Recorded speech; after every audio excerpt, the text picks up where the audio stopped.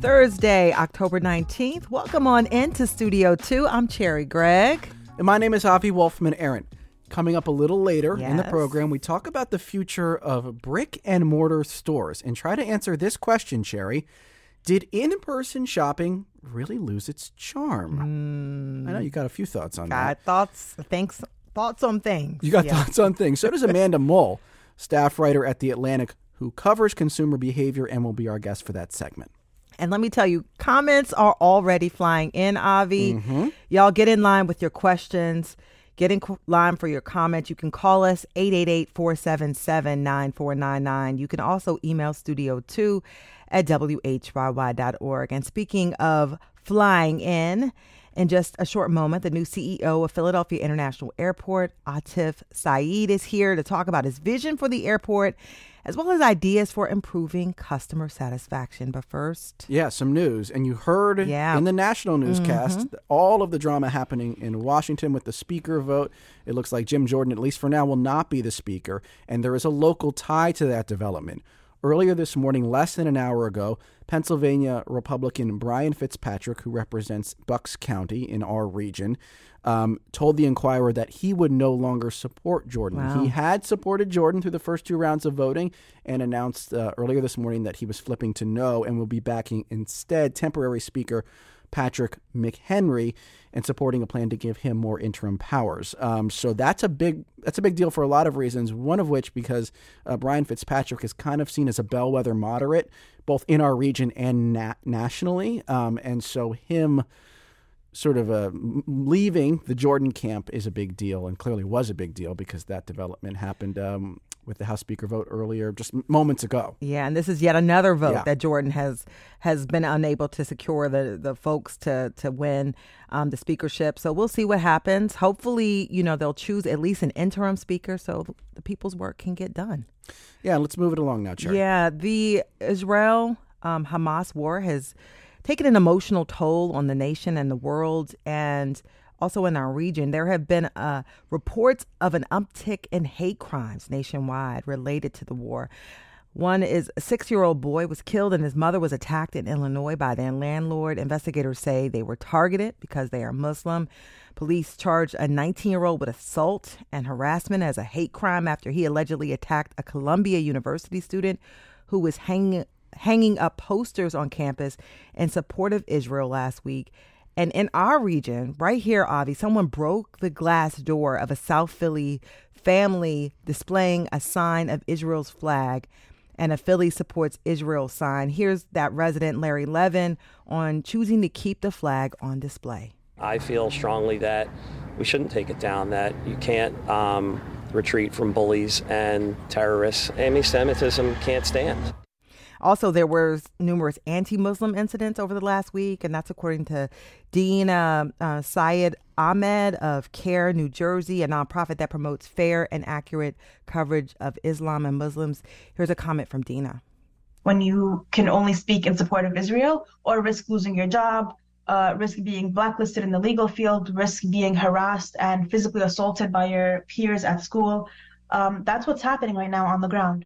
And Avi, the FBI has also reported an uptick of threats against Muslim and Jewish communities, although they haven't given specific numbers. But this is happening everywhere. Yeah. The ADL, the Anti-Defamation League, has said there's been an uptick in incidents here locally and nationally. They also mentioned that they're on the lookout for misinformation about incidents like that. They're also worried that people will amplify fake videos, fake statements that could further inflame tensions. And that's just a sign of the times. Yeah. I just hope everybody takes a breath. There's a lot going on. But and to everyone who's been impacted, prayers to you. Yeah. I want to mention a new poll out of Fairleigh Dickinson University in New Jersey that shows an overwhelming majority of New Jersey residents want Senator Bob Menendez to resign. As you have likely heard, Menendez is facing multiple federal indictments, bribery, conspiracy charges, acting as a foreign agent for a government, in this case, the government of Egypt. 70% of respondents to this poll said that Menendez should step down before the end of his term. He said he's not going to do it, although he has not said whether he is going to run again in 2024. And here's the really interesting part, Sherry, in this poll. 80% of Republicans said he should step down. That's not that surprising. 67% of independents, 71% of Democrats. And so if you don't have support within your own party, I don't know what the path forward really is. Yeah. I mean, he's facing multiple indictments, Yeah. and the charges have been expanded at least once. And I mean, this is the second time he's faced indictments. There was one back in 2017. So folks may be ready to see new leadership there, but we'll see what happens. Yeah. A new permanent exhibit, Avi, is at City Hall, and this one focuses on the MOVE bombing in Philadelphia. Remembering MOVE, that's what it's called, May 13th, 1985. It's now on display in the lobby of the Municipal Services Building. The exhibit contains archival displays like pictures, video, and descriptions of MOVE, which was a Black liberation group. It talks about MOVE's early history, its confrontations with the city, and of course, that May 13th, 1985 date is the day that police dropped explosives on the roof of the MOVE headquarters in Cobbs Creek in West Philly. After an armed standoff, they killed 11 members of the group, including 5 children. That historic incident left about 250 people homeless. It took the city 35 years until 2020 to provide an official apology. And I should mention that no city officials face any criminal charges as a result of that incident. So this has been, a sore spot for the city of Philadelphia. You and I, as reporters, have covered some of the aftermath even in recent years, and it continues to go on and on. But this is an acknowledgement of what happened in 1985 on May 13th. I want to reiterate something you said, Sherry. It is being framed as a permanent exhibit inside City Hall. So you walk into City Hall, Philadelphia City Hall, and from now until forever, you will see acknowledgement of what happened. The MOVE bombing it was a historic landmark. It was a milestone, not for good reasons, but it is remembered all over the world, and it's certainly remembered here in Philadelphia. And as you noted, the exhibit, which we haven't had a chance to see yet, we've only been able to see pictures and read about it. It is not just about the bombing. It's about the years of conflict that led up to the bombing, including a major incident in 1978, a shootout between members of, there's a lot of details that are still contested, but we should say a police officer was killed in a confrontation with MOVE in 1978. And so it gets into all of that. But of course, the date of the bombing is the headline date of the exhibit. And that is the day that people in Philadelphia have never forgotten. Yeah. And you should go check it out if you're at the MSB. Yep. MSB building, yeah. A little lighter news. Joel Embiid. Okay. You're like, you don't know where I'm going with this. Joel Embiid is the reigning MVP of the National Basketball Association. He's the center on the Sixers. And it is being reported by The Athletic that he is nearing a deal to have an official shoe sponsorship and shoe with Skechers. Skechers, which has never created basketball shoes. They kind of create those like slip-on shoes or comfy shoes for walking around the house or the neighborhood. But that's not disparaging. That's just true. And they're trying to start a basketball division, and he is going to be, it looks like, their flagship guy. They're going to make, I guess they call them the Embiids or something like that, and it'll be a Skechers basketball shoe, which I'm not a shoe guy. I'm not a sneaker guy. It struck me as a little bit odd. I guess the question really is, can Skechers be cool in that way? Well, I do have Skechers, and I Skechers, use them and you're cool. for walking around the neighborhood. Yeah, okay. Walking around the office building, on my break. And Skechers just launched a new pickleball shoe. So they're clearly trying to. Obsessed with pickleball. I know. I keep talking about pickleball, but they have a new pickleball shoe because it's wider at the bottom, so people can go side to side and play pickleball. I don't think pickleball and basketball have a lot of cultural overlap. Follow though. me along. Follow along. Okay. My whole point is they're trying to expand. They're not just for skateboarders and neighborhood walkers anymore.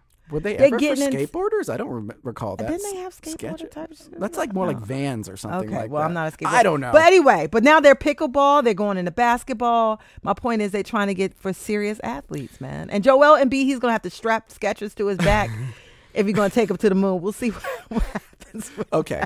I just say as a disclaimer, Joel Embiid, one of my favorite Philadelphia athletes of all time, on court, off court. Absolutely love the guy. Probably my favorite Sixer ever.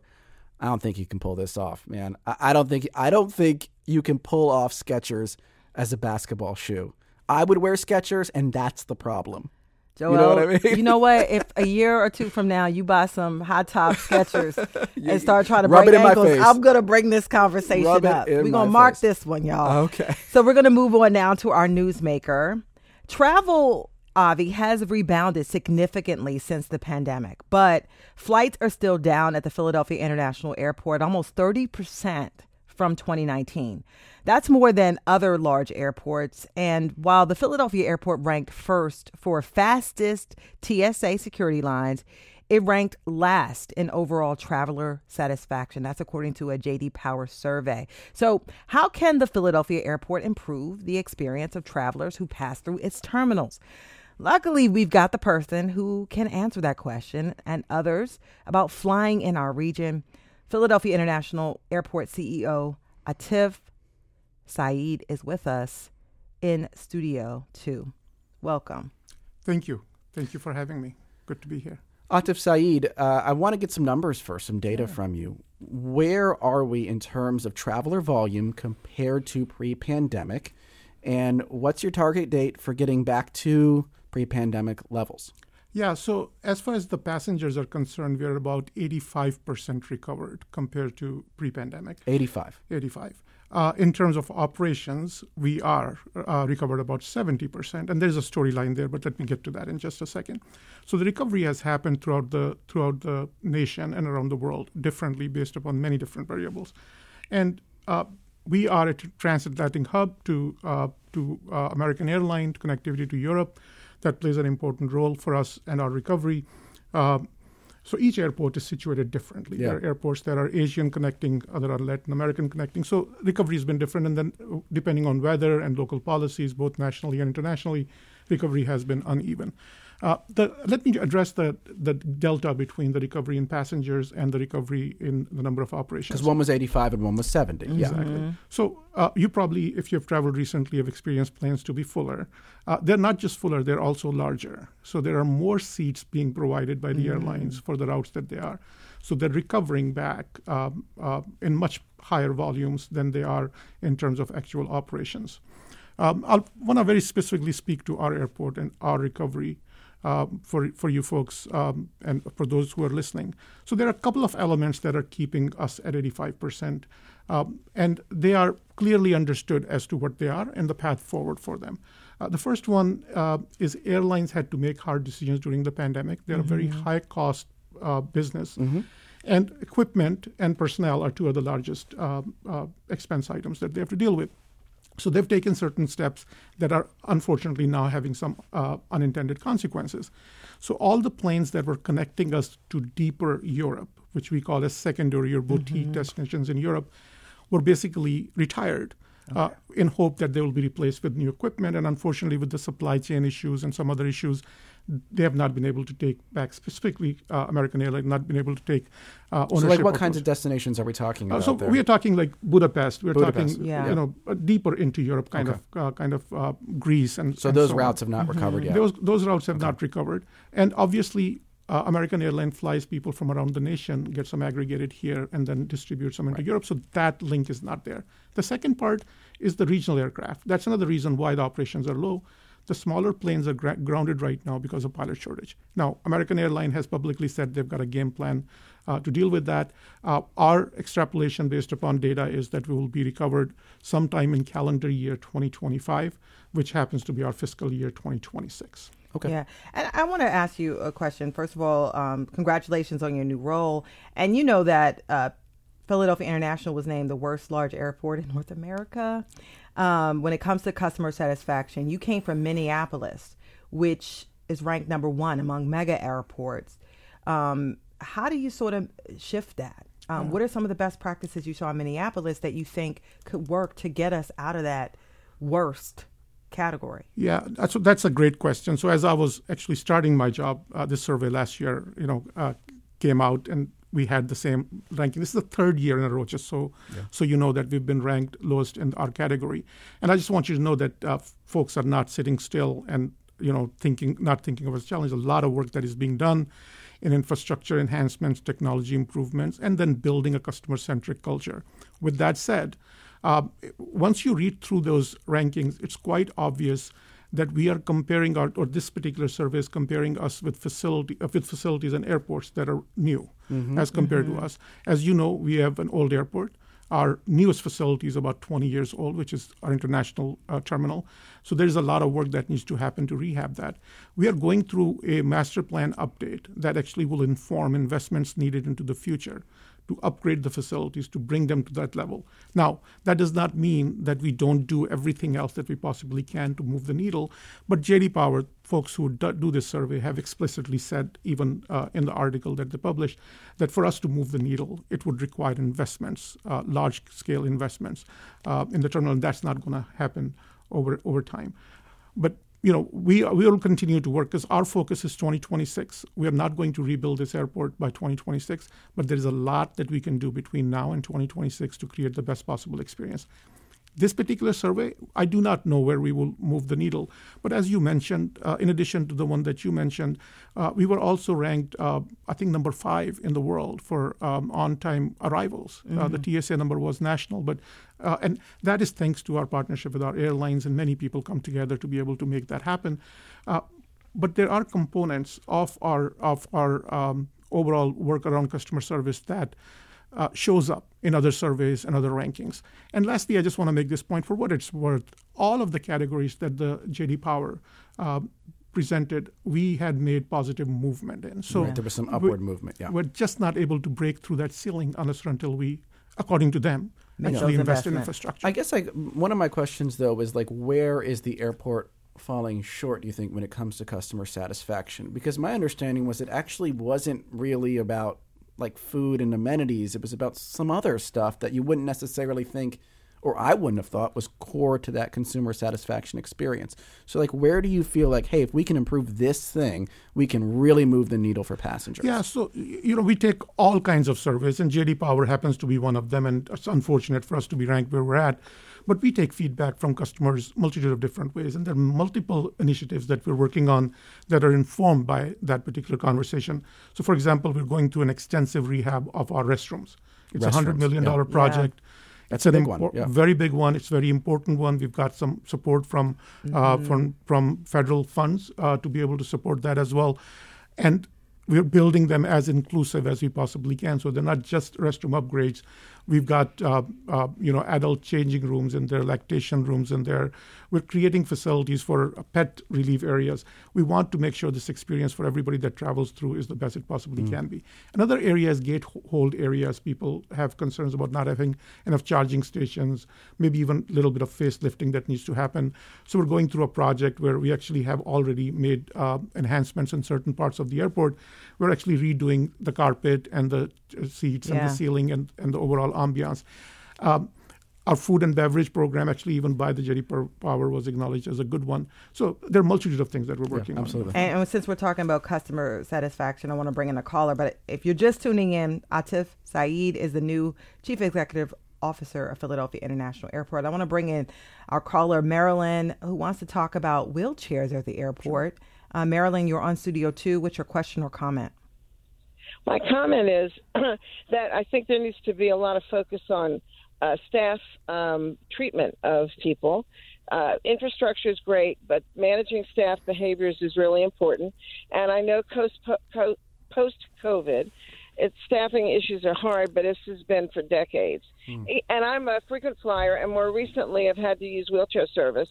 And whether it was in London, Greece, Mexico, Dallas, the wheelchairs showed up and the people were great. JFK, they didn't show up at Philadelphia. Okay. The only airport. And I know it's a third party.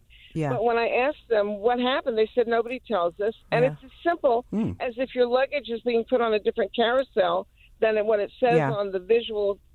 It's a customer service issue. Yeah, absolutely. And thank you so much, Marilyn, for that. Can you respond? Yeah, no, absolutely. I completely agree. One of the initiatives that we're working on is really going to be important for our success as an organization is creating we actually have created, and it's already in the works, a guest experience council. So I just want to tell you, and I think the caller identified that rightfully so, there are about 17,000 badged employees that have access to the airport that provide services through multitude of different avenues. Less than 10,000 of them are city employees. The remaining people are businesses, from individuals to mom and pop shops to publicly held companies and everything in between. It's very easy I shouldn't say easy, it's straightforward for an organization to have a framework of mission, vision, value, and customer experience, but to bring an entire community together in a unified way, to create an experience for them to understand that the passenger does not differentiate between a third party and airport. It's our experience as a community. So we're doing work now that creates a vision and a buy-in from all stakeholders and accountability around that. Listen, it is not just us. The struggle around workforce is real. It's hard to recruit and retain people right now. We are doing multitude of things to be able to tackle that. We recognize that that is an element that we need to pay attention to. And I got to ask you, shift gears a bit, and ask you about crime at the airport, because we just lost a Philadelphia police officer, Richard Mendez. 2 suspects were just arrested yesterday in connection with that. I mean, they've been charged with murder and related crimes. And our news partner, 6ABC, found there had been a surge in crimes, at the Philadelphia airport. I want you to, where does the airport stand when it comes to crime? What measures are being put in place to make sure people are safe when they come there? Yeah, so let me start by just saying that it's a devastating incident. Our Philadelphia Police Department Airport Unit is part of our family.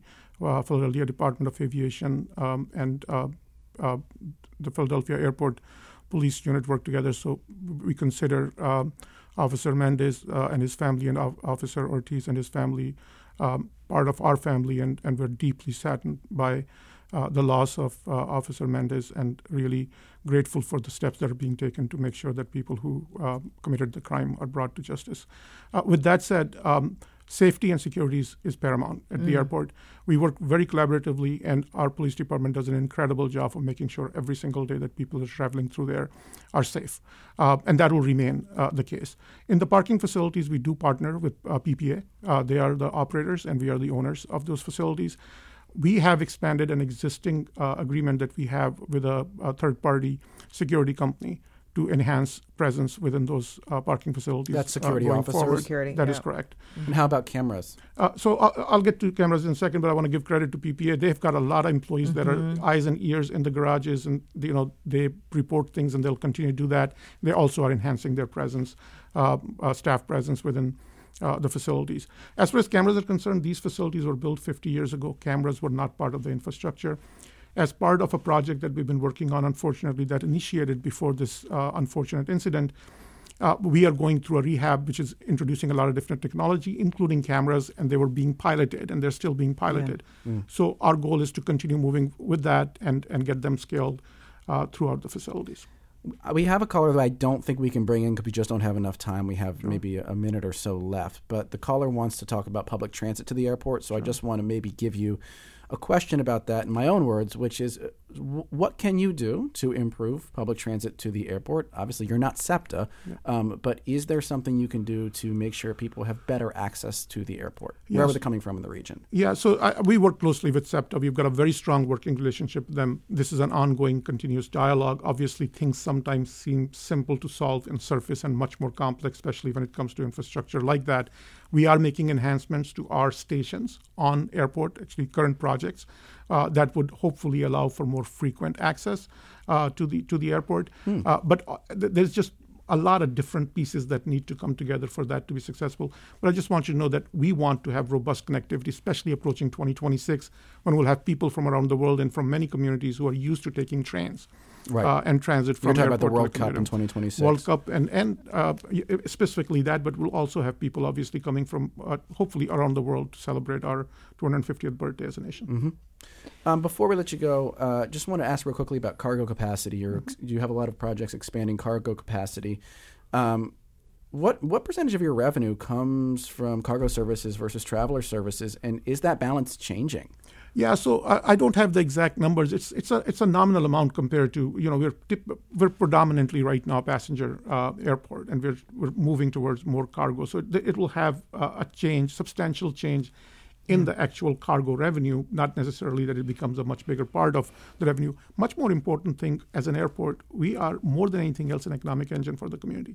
And what these cargo activities do is they help generate jobs and stimulate economy in local economy by providing facilities and services. We are right now estimating, if the current path is completed with the expansion that we're doing, 6,000 permanent jobs, over close to $1 billion a year in economic impact. So to us, those are the numbers that are more important. Interesting. Yeah. That is Atif Saeed, CEO of the Philadelphia International Airport. Really appreciate the time on Studio 2. Thank you very much. Thanks for having me. By the way, I want to mention that the AP and other outlets are reporting that actor Burt Young passed away earlier this month at the age of 83. He was known for playing Paulie in the Rocky movies.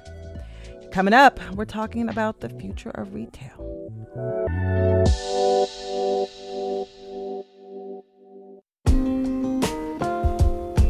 Welcome back to Studio 2. I'm Cherry Gregg. And I'm Avi Wolfman-Arent. Cherry, do you shop a lot? I actually don't know if you shop a lot. Do you shop a lot? Not as much. I used to love shopping. Right. Part I'm of it talking about was in-person shopping. Yeah, by the way. I used to love shopping. Part of it was I was spending other people's money. Now I spend mine, so not as much. You know. Yeah, I've never been a big shopper, but no judgment. I think it's a great activity. Lately, however, a lot of people kind of been complaining, griping a little bit about the experience of shopping, whether it's at the grocery store for essentials or like boutique shopping. People feel like it just isn't what it used to be. There's a shortage of staff, all these, hard-handed anti-theft measures, and then there's those self-checkout kiosks. I'm rolling my eyes right now because I can't stand them. And it seems like people either love them or like me hate them. But I'm neutral on them. Is that weird? I know. But our guest, because you're not a big shopper, I guess so, you know. Yeah. But our guest, Amanda Mulse, says that either way, self-checkout hasn't lived up to the hype. And retailers are now realizing that. Amanda is joining us now to talk about all the changes we are seeing in retail, whether or not shopping really is less pleasant than it used to be, and what's behind all the recent store closures that we are seeing. Welcome, Amanda, to Studio 2. Thank you so much for having me. So glad to have you here, and we want to know how you listeners shop. Do you go to stores? Do you like those self-checkout kiosks that are apparently very polarizing? If you work in retail, what changes are you seeing? Email us, studio2@whyy.org, or call 888-477-9499. So, Amanda, I want to start by providing simply a lay of the land when it comes to retail stores. What was the shopping experience like when retail stores were most popular? And where have we landed? Well, the history of retailers in America is fascinating, I think. It goes back about 150 years. And at that point, you're really hitting the department store era and its beginnings. And that has been much of the history of retail in America. And these stores were sort of grand. They were opportunities to look at all kinds of different things. And they were a lot of fun. They had community events, concerts. Some of them gave out free turkeys at Thanksgiving. They were sort of envisioned by these sort of retail barons as centers of community life. And that idea sort of persisted for quite a while until you get to like around the 80s. In 1980, trucking deregulation happened, as well as a number of other things. And that meant the country started to shift to more of a big box discount retail model, which is where you get the rise of Walmart, of Target, of these sort of like giant, low cost, huge retailers that have like a zillion stores across the country. And the same thing sort of happens in grocery, although that's still more regionalized than you see in big box retail. And a lot of these companies, they got the industry got very, very centralized. They got very low price, which is great in a lot of ways for customers, but it means that some of those other amenities get eliminated. And because you're really just retailers competing on price in a lot of instances instead of competing on experience. Yeah. So you see this this progression to where we are today, where the companies get more and more centralized. There's fewer retailers out there competing. You have the addition of online shopping in the 2000s that has created some more price pressures for a lot of retailers, and then also just like scrambled some of their strategies and made some of them a little bit inefficient at figuring out what customers want from them and where. And then you have like a lot of entry into the category from private equity, which really drains a lot of money out of the situation. And you get the situation we're in now where a lot of stores are kind of dismal. Wow, we covered 150 years there. I love it. This is my specialty. I love this topic. Fantastic. Okay, I was not planning to ask this at all, but I'm just curious. How did trucking deregulation lead to the rise of big box stores? Yes, I love this topic. This is something that I don't think enough people understand, but it created basically the consumer situation we have today. So in the 1980s, trucking was pretty expensive. It was a largely unionized industry. There was lots of different carriers, and moving a great deal of product across the country was pretty expensive. So you had a lot of regional retailers. You had more mom and pop stores because scaling these things up to national levels, you just couldn't move that much product at that large of a scale. When trucking was deregulated, the cost of freight shipping just plummeted. It costs so little to move stuff across the country now, and you can move it in really, really huge quantities. And that created, Walmart and Target and other types of big box retail where moving stuff across the country is basically as inexpensive as it possibly can be. So you have economies of scale, basically, where Walmart can buy up so much inventory of a particular type of product and price it so low that a smaller retailer can't really compete with it. And then Walmart can do all of that distribution out of its own logistics network, and you just get stores that are sort of like too big to be competed with. Wow. So trucking killed Wanamaker's. I did not know that. Okay, Cherry, you got to go fun fact. And so, trucking, one of the reasons why we are where we are right now. You also mentioned e-commerce, big part of reasons why we are right now. I read somewhere that I think about 20+% of all purchases are made online. Give us some of the other reasons why we're here now, where just yesterday, I had to check out, through the self-checkout at the grocery store at ShopRite. Right. There's a lot of reasons for how all of this happened.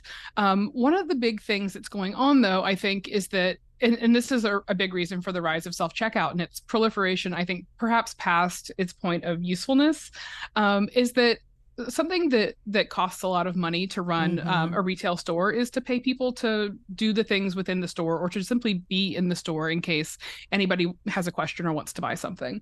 And for a large store, that costs a lot of money. You need a lot of people to do all of those tasks, to run registers, to restock shelves, to answer questions.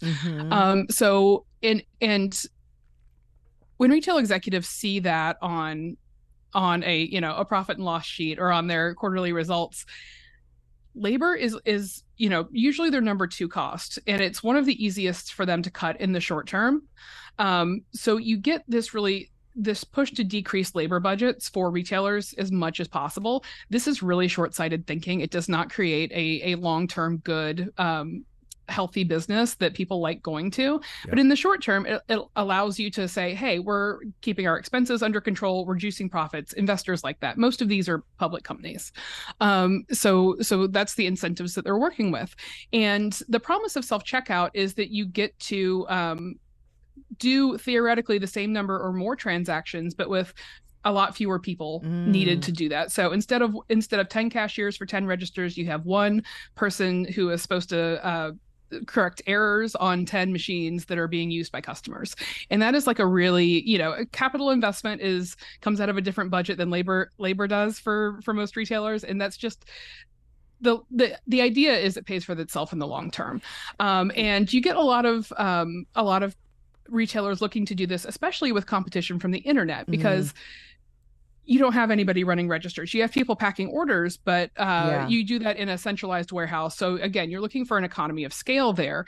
And in order to compete with online and with a completely different labor structure where people aren't showing up in person to ask questions or to need help lifting something, for instance, so you've got retailers that are still trying to do the function of in-store retail, but with labor budgets that resemble more of like a warehouse labor budget, which is just a completely different thing as far as like the cash value of the inventory you can move in that period of time. And I just want to jump in because we posted this question on social media and we got a bunch of comments about self-checkout. We could have done a whole show on self-checkout, seriously, by the way. Jeff said, I still shop in stores and I will never use self-checkout. The cashiers are there working. They're getting paid to do so. Why would I do their job? Wayne says, they're not paying me to work there. No self-checkout. Hire workers. Let them feed their families. Spread the wealth. A lot of people feel strongly about self-checkout. Yeah, and you wrote, Amanda, that it's a failed experiment, which I understood your point because a lot of people don't like it. But then I kind of thought, well, isn't the technology just going to get better and people at some point are just going to get adjusted? Or maybe they never will. Do you think people's opinions can change on self-checkout as part of the retail experience? I think that what we are probably seeing next is like two different things. The first thing is I think technology probably will get better and self-checkout will become easier and less error prone, because one of the big problems with self-checkout right now is that the machines are clunky. They often don't work. They're not very, they're sophisticated in that they're very expensive and have a lot of technology in them, but like the payoff of that technology is like often really not there. They're very buggy. And so you end up in a situation where people don't like using them. They get frustrated and they're expected to be used for purposes they don't really serve very well. You can't check out a family of four's weekly grocery shop on a self-checkout with like a little platform that you're supposed to be balancing all of your purchases on. It's just not enough room. It's a bad implementation of the technology. So we've got improved technology, I think, is in the offing. Things like RFID tags that make checkout a lot easier and a lot more accurate without having to do this whole like scanning kiosk thing that the general public is just not very good at. And I think that also retailers are beginning to see that the amount of money that they've spent on this and the what they've done to their labor budgets in service of these sort of like short-term thinking is just not good for the long-term health of their businesses. So you see retailers starting to put more employees over in the self-checkout area. You see them renovating it to give it a little bit more room to involve more people, more employees again. And I think that we're sort of rethinking what it is that self-checkout is good for and how it can be best implemented, because when you have one thing and you don't have a question and you don't have to get your ID checked to buy this particular thing, it is great. You run in, you run out, but there's just like so many more types of transactions than that. And they're not one size fit all. By the way, a funny email from Jason who says, I'm not a big fan of self-checkout unless it's at Wawa at 7:30 a.m. when the line is 20 deep. Jason, I'm with you. I will run to that self-checkout in a second. And so I want to sort of switch gears a little bit because in addition to dealing with self-checkout, I ran into a retail shop to get some lotion the other day, and it was locked up. So much. So with the Tide Pods, I'm like, and there was nobody really to help me get it out of the place. Can we talk about anti-theft efforts? What does the reality look like when it comes to retail theft and all these devices now that Avi and I, we all have to deal with? Do they really need all that stuff? Do they really need it? Yeah. I think the answer is usually no. You usually see those types of devices in drugstores and in like the drugstore area of like big box retailers. And usually, especially with drugstores, I sort of question as to whether or not they really care if they sell any of that stuff in the first place, because it makes it harder for people to actually buy it too, not just for people to steal it. The sort of internal economics of a drugstore, most of the transactions that the company cares about are coming from the pharmacy itself, not from the grab and go products that sort of populate most of the floor space. So I think that for them, the idea is that it doesn't really matter if we sell a lot of this stuff or not, because the profit center is all in the prescriptions. So they put that stuff up in order to prevent them from having to hire more workers. And basically what we see, the self-checkout and these like vastly reduced labor budgets, I think can contribute to theft if it is rising. The numbers on that are not good. You don't see a whole lot of like objective evidence that this exists, and you see some retail executives sort of admitting here and there that maybe they have overblown the problem a little bit. So I don't get, why would they overblow the problem? Like, these people are in the business of selling stuff and getting people to come to their stores. And now I can't get it because they're locked It's just up. so weird to me that if this is indeed just a fantasy, why they would perpetuate it. Is it an excuse for their own performance? I don't know.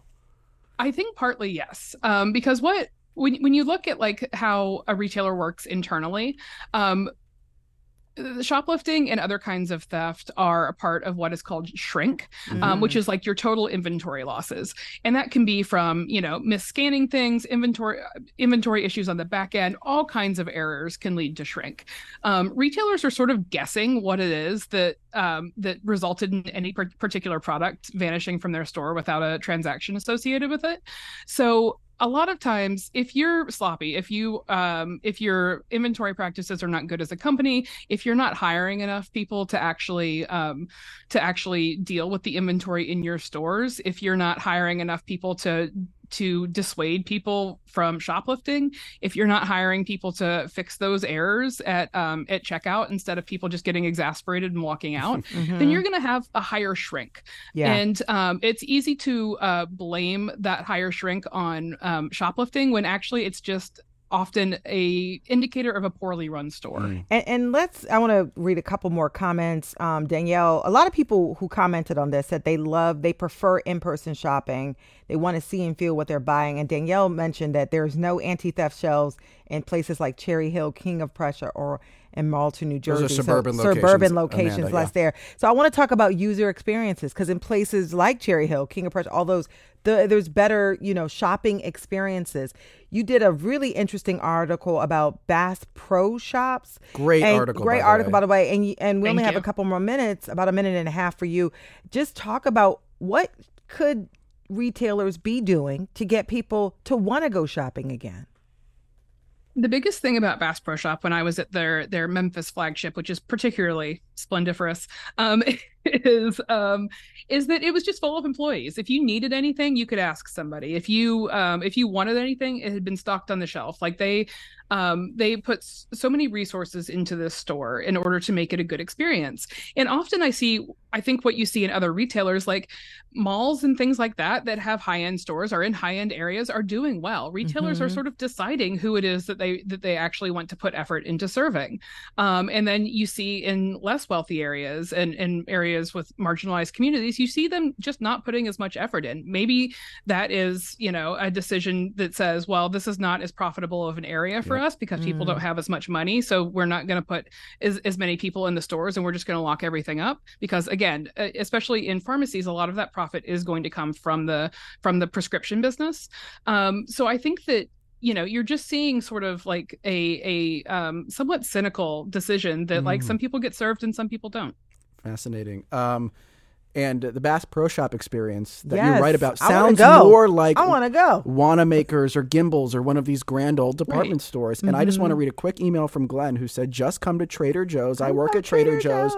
We don't have and never will have self-checkout. That's a model where they're investing more in employees and labor, and it does seem to be working. And they bag efficiently, by the way. But I wish we had more time to talk about this, Amanda. But boy, we could have kept going on this topic. I know, I love it. But I this have topic. to thank you and let you go. Amanda Mull, Atlantic staff writer covering consumerism, that retail shopping experience. Amanda, thank you so much for your time. Thank you so much for having me. And that wraps up our show today. Our producers are Debbie Builder, Paige Murray Bessler, and Andreas Copes. Joan Isabella is WHYY Audio General Manager.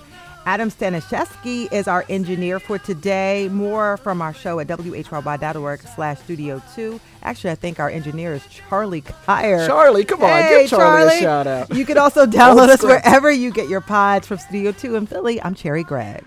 And I am Avi Wolfman Aaron, a big fan of Charlie Kyer. Thank you for joining us this week. We will see you on Tuesday.